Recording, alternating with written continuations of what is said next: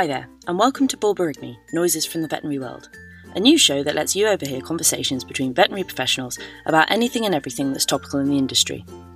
This season, we'll be bringing you a range of chats recorded at the London Vet Show, featuring a wide range of friends and colleagues discussing their thoughts on some of the triumphs and tribulations encountered by those in the veterinary industry. Borborygmi is a collaboration between the London Vet Show, Vet Times, Vets Stay Go Diversify and Smashing the Ceiling. Thank you to everyone so far for your help and support. It's been very much appreciated.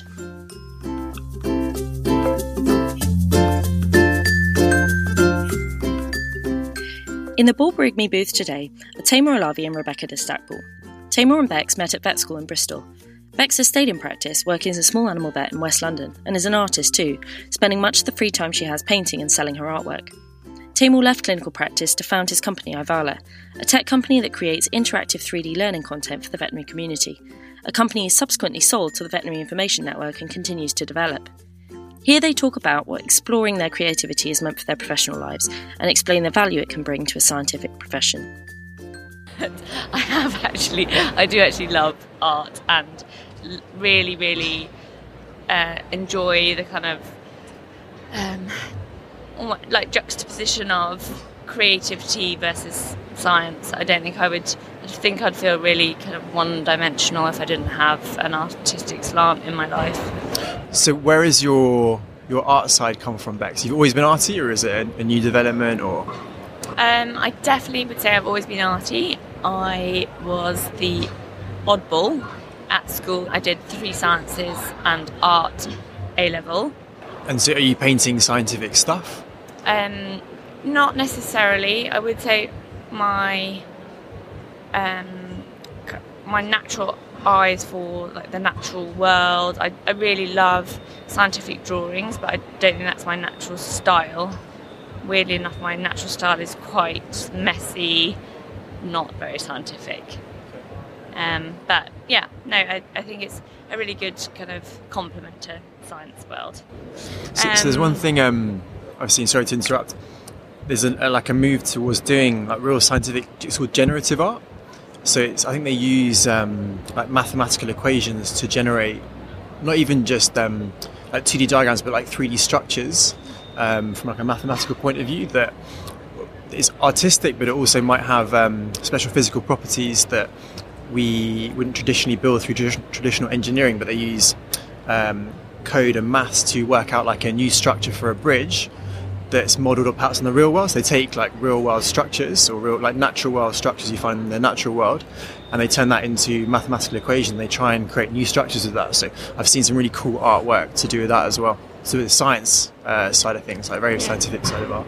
That sounds amazing, but it's obviously the reason that you're a Cody creative person, because that sounds really sciencey. Yeah, I mean, so the company that I run now, we take medical and MRI data, and traditionally that's always been used for diagnostic purposes, but for me it was crazy that we weren't using it for educational purposes, because my passion and what I wanted to do when I was doing clinical work was I wanted to do a neuro residency, and that was because neuro for me was the most logical specialty. If you understand the neuroanatomy well and you do a good neuro exam, you have a pretty good idea of where a lesion's going to be, and you have a very good differentialist as well. And I used to find it a bit boggling that other people didn't find neuro. Neuro often seemed to be the one that everyone would come and ask me to go and do the neuro exam or interpret a neuro exam. No one really wanted to touch those cases, which for me was really strange. And I seem to realise that it's because understanding to do a good neuro examination and interpret it, you need to have a good understanding of the neuroanatomy, and that's really hard to get from traditional sources like textbooks. So yeah, I mean, I started out modelling the canine brain, the brainstem and all the cranial nerves, and so that led me down the 3D modelling and sculpting route, and then I started learning how to, so the stuff you get from a CT and MRI, the data is very messy, so I started learning sculpting as well to try and clean it up.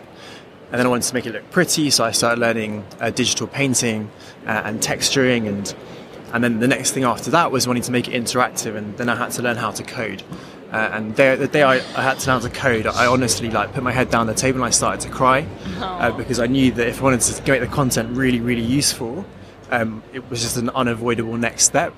So Yeah, it's interesting because I never considered myself creative. Like I was that kid.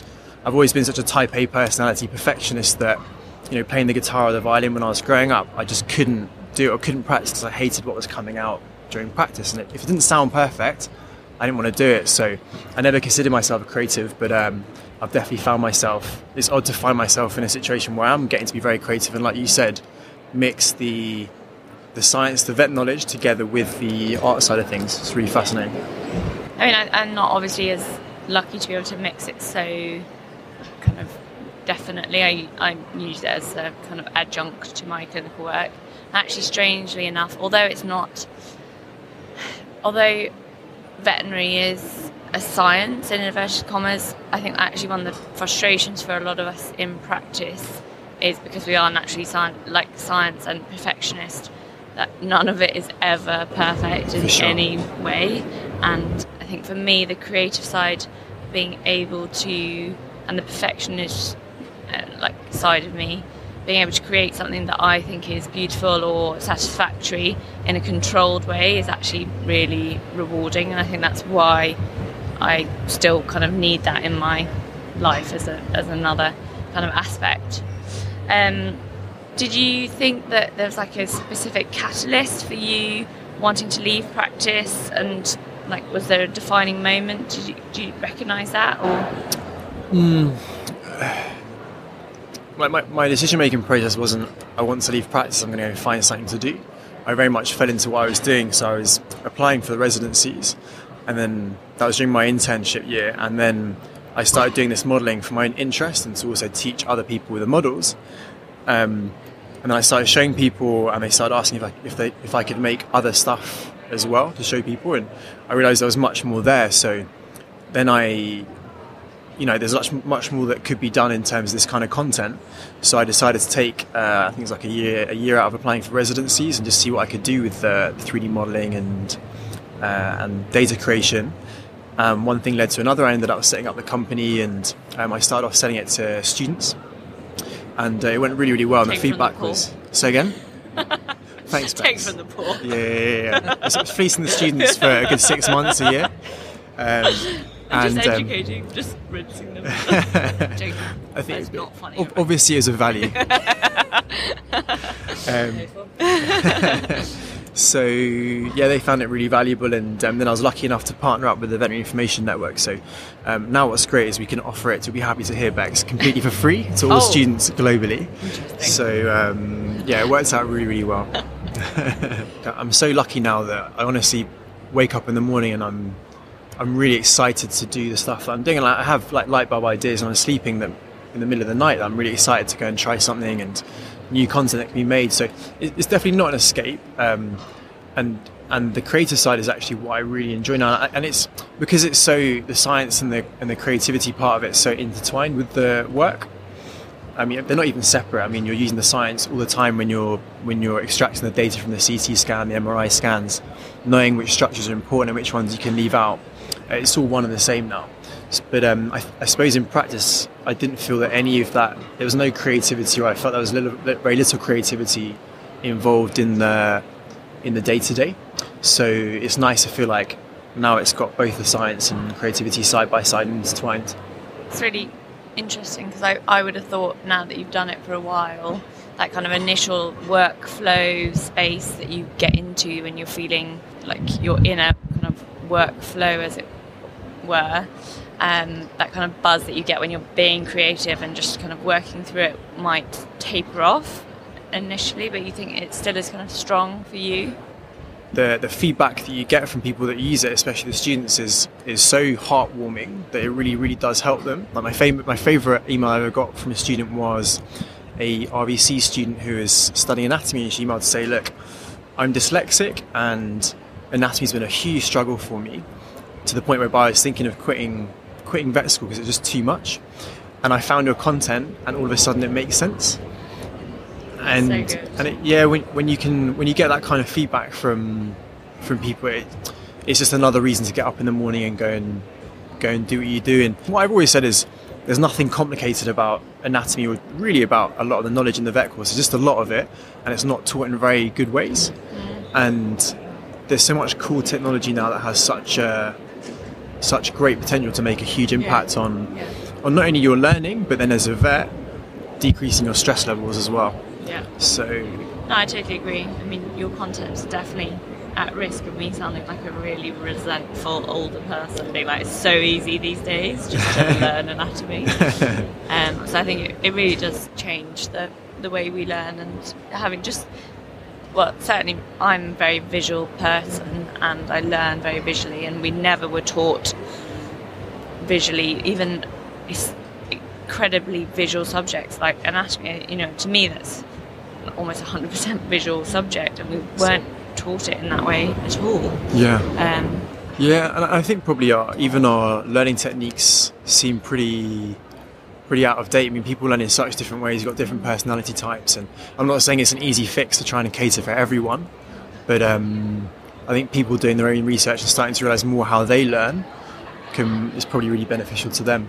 And you know, even probably part of learning is knowing when you're just burnt out, you need to take some time off and go and engage another part of your brain or another part of you to be able to go back to learning and the textbooks and feel good again about it.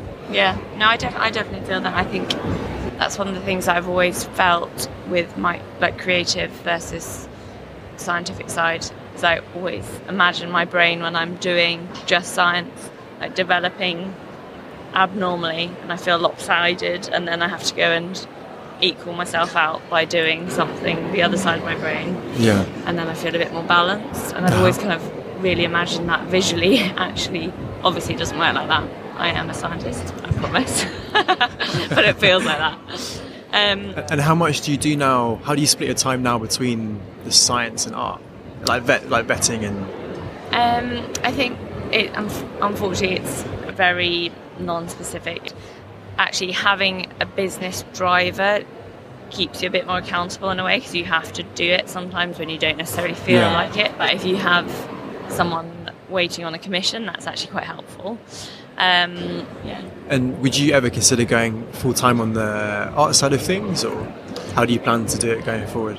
No, like I say, I think I do actually feel much more balanced having a bit of both. I really, really buy into variety being the spice of life. It's awful, but if you had like 10 puppies back to vaccinate, you'd be like, oh, cute, oh, get out cute, of here. Get out. But one puppy, you're like, oh my god, it's the most beautiful thing I've ever seen. Yeah. So I really think I need both. Okay, cool.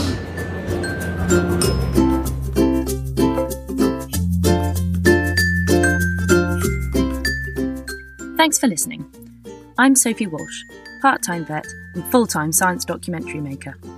You may hear a little bit of me in these podcasts, or the lovely Naomi Meller, my co-host, also a vet and host of the brilliant podcast Smashing the Ceiling. We'd love you to rate and review this podcast, or tell a friend if you enjoyed it. Thank you again for listening.